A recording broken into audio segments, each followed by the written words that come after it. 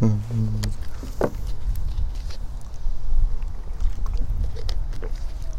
you have a Bible, go ahead and open up to Psalm 117. Psalm 117. You'll be maybe happy to know in this heat, this morning we're going to be looking at the shortest chapter in all the Bible. There are 1,189 chapters in the Scriptures. What is the longest chapter in the Bible? Anybody know? Psalm 119. What's the shortest? Psalm 117. Open your Bibles to Psalm 117. It's 2 verses, but even in this tiny psalm, it has great implications for each one of us. So let's listen now to Psalm 117. 2 verses. Praise the Lord, all nations. Extol Him, all peoples. For great is His steadfast love toward us, and the faithfulness of the Lord endures forever. Praise the Lord. This morning, this is going to be a shorter message because it's a shorter passage, and we're going to be celebrating the Lord's Supper. John Knox, the famous reformer in Scotland, used to say, if you take the Lord's Supper every Sunday, at least if the sermon is bad, you'll get to hear the gospel proclaimed, right? And so hopefully this morning, that as we look through Psalm 117, I'm going to ask a few questions to help us fix our minds on what's here and prepare our hearts for celebrating the Lord's Supper together. So I just have 4 questions I'm going to ask and answer from this passage. Number 1, what's the main idea of this psalm? Anytime you read the Bible and you're reading a passage, you should ask, what's the main idea? What's the main truth in this text? It's very clear. Look at the commands in Psalm 117. Psalm 117 is a worldwide summons to praise the Lord. So you don't have to know Hebrew to see this. Look at it again. Verse 1, praise the Lord. Extol Him. Your Bible may say, laud Him. Your Bible may say, glorify Him. And then look at the last phrase in the psalm. What's the last phrase in verse 2? Praise the Lord. You see that? Now, you don't have to know Hebrew to know that word. What is that word in Hebrew? It's the word hallelujah. Hallelujah. If you've ever traveled around the world, if you've been to other parts of the world where other worship services are in other languages besides English, you'll find something amazing. Even if you don't know the language, especially if they're preaching from the Psalms, you'll recognize one word, and that's the word hallelujah. It's the same in every language, and it's the word that means praise the Lord. It's a command. It's a plural command. It says, all y'all praise the Lord. That's what the word hallelujah means. And that's how this psalm begins, and that's how this psalm ends. If you look in your Bible, in Psalms 111 all the way to Psalm 118, these are psalms that are called the Hallel Psalms because they're all about praising the Lord. These psalms were often read and sung by faithful Jews every single Passover because these psalms celebrate when God rescued His people from Egypt and led them out. And what was the first thing they did after they left Egypt? Exodus 15, Moses led the people in the Song of Moses, this song of praise to the Lord for His deliverance. But this isn't just a song of praise for Israel. Did you notice? This is a summons for the whole world to praise the Lord. Do you see that in verses 1? All nations, all peoples are called to praise the Lord. So that's what this psalm is about. It's a summons to the whole world to give praise and adoration to the God of Israel, the God of Abraham and Isaac and Jacob. That's number 1. Number 2, why? Why should the whole world, including you, praise the Lord? What reason does the psalmist give? Well, he gives a twofold reason in verse 2. Look at it. So don't look at me, look at your Bibles. Verse 2. You know he's giving you a reason because of what word? 4, he's giving you an indication. Here's the reason why the whole world should praise the Lord. 4, and it's got 2 parts. First reason, great is his steadfast love toward us. So the first reason is this. You should praise the Lord because his love is great. Another way to put it is his love prevails. His love prevails. What do I mean by that? When we use the word great, we don't mean great. When we say great in English, how was your dinner? It was great. How was that book you just read? It was great. How are you feeling? I feel great. When we say great, what we often mean is considerably better than average. That's what great means when we use the word. In fact, that's the first definition in the dictionary right now if you go look at it. Considerably better than average. But that's not what great means in Psalm 117. When the psalmist says that God's steadfast love is great, he's using a verb that's rendered in other places as to prevail, to be strong, to be powerful, to be mighty. So let me just give you the picture of this. In Genesis 7, when the flood in Noah's day, the waters covered the land, we're told that the waters prevailed greatly on the land. So this word is used to describe the flood. This word is used to describe the Lord in Isaiah 42:13. Listen how it describes the Lord. The Lord goes out like a mighty man. There's the word. Like a man of war. He stirs up his zeal. He shouts aloud and he shows himself mighty against his foes. That's the word for great here. Last one. Listen to this one. Psalm 65:3. Psalm 65:3. You want to look this up and meditate on it later. When iniquities prevailed, there's that word. When iniquities prevailed against me, you, Lord, atoned for our transgressions. So what the psalmist is getting at here is this. We are great sinners, but our God is a great God. His steadfast love is greater than any and all of our sins. He loves us with a strong and mighty and prevailing love. As high as the heavens are above the earth, so great is his steadfast love towards those who fear him. That's number, what number is that? 2? All right, 2. So the first reason to praise him, right, is his love is prevailing. It's great, so you should praise him. The second reason is there in the second half of verse 2. For the faithfulness, or your Bible may say the truth of the Lord endures forever. So the second reason the whole world should praise the Lord is that he's truthful, that his truth, his faithfulness endures. The word truthful or faithful is interchangeable in your Bible when you see this word. The idea is that God makes promises and he always keeps them. You also say this word a lot and you probably don't even realize it. When someone prays a prayer, when you agree with that prayer, what do you pray at the end? Now, it depends on where you're from. Some of you say amen, and the other people who are correct say amen. But either way, you say amen or amen. Kids, what does that mean? Is that just what you say at the end of a prayer? What you're saying is when you say amen, you're saying so be it. You're saying that is true. I agree with that is the truth. What just got prayed. And that word amen, it's from this word here for truth. What you're saying is let that be true. That is true what you just prayed. And so this is what the psalmist is getting at, that the Lord's truth, his faithfulness, his truthfulness never ceases.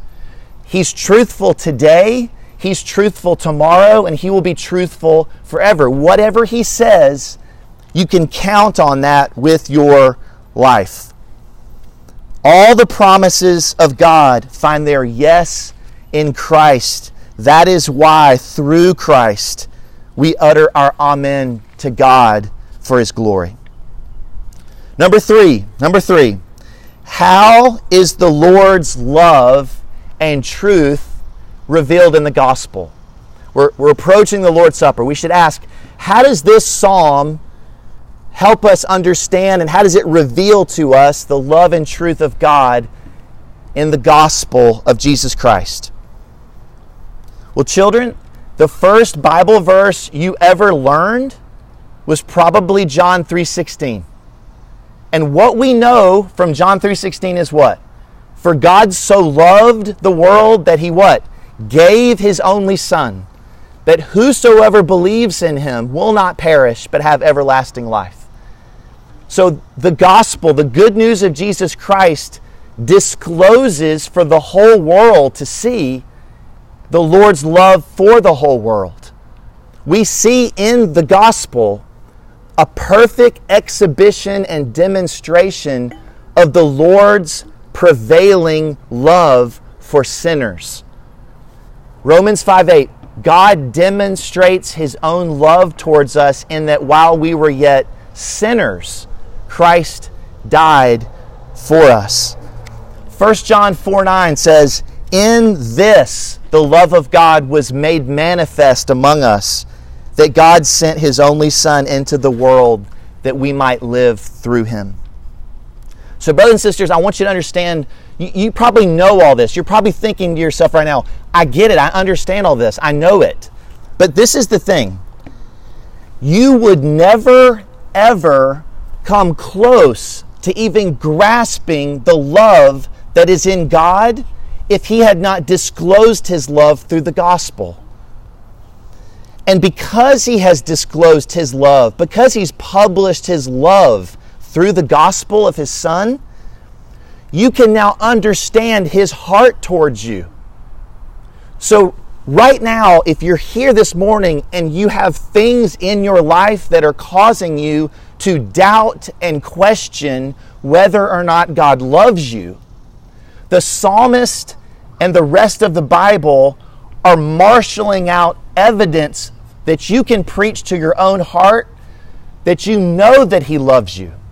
You know that He loves you because He has displayed His love for all time for you in giving you His one and only Son, so that the love of Christ might be able to be comprehended, begun to be comprehended, the length and the breadth and the height and the depth, and to know the love of Christ that surpasses knowledge. The reason that many of us here are bored with the love of God is that we have not grasped what we deserve. If you woke up this morning and it's not crossed your mind yet that you deserve to be in hell, you will not grasp the greatness and the depth of His love for you. That's what we deserve. And He's not given us what we deserve. One of my favorite dead guys that I read dead guys all the time, and one of my favorite dead guys, John Newton, he wrote in his journal, he wrote these words: if I ever reach heaven, I expect to find 3 wonders there. First, to meet some I had not thought to see there. Second, to miss some I had expected to see there. And third, the greatest wonder of all, to find myself there. Brothers and sisters, this is the greatest news in the whole world. That God, in spite of who we are, has loved us before the dawn of time. He's loved us with an extravagant and everlasting love. And we know He's loved us because He's given us His only Son. So as you meditate on this psalm, remind yourself of who God is in the gospel of the Lord Jesus Christ. Secondly, we saw earlier from Romans 8, we know that this psalm points us to God's promises, His truth. Let me just give you really quick. I know it's hot, And I know you're probably burning up. I just want to make one really quick comment to help you see that there's more going on in the Psalms than you may realize. Psalm 117 talks about God's love and God's truth. And you're thinking, yeah, but how does that get to Jesus? If you read the very next psalm, it starts with praise the Lord for his steadfast love, and it ends with praise the Lord for his steadfast love. And what's in the middle of that psalm? What's in the middle of Psalm 118? It's a psalm about Messiah.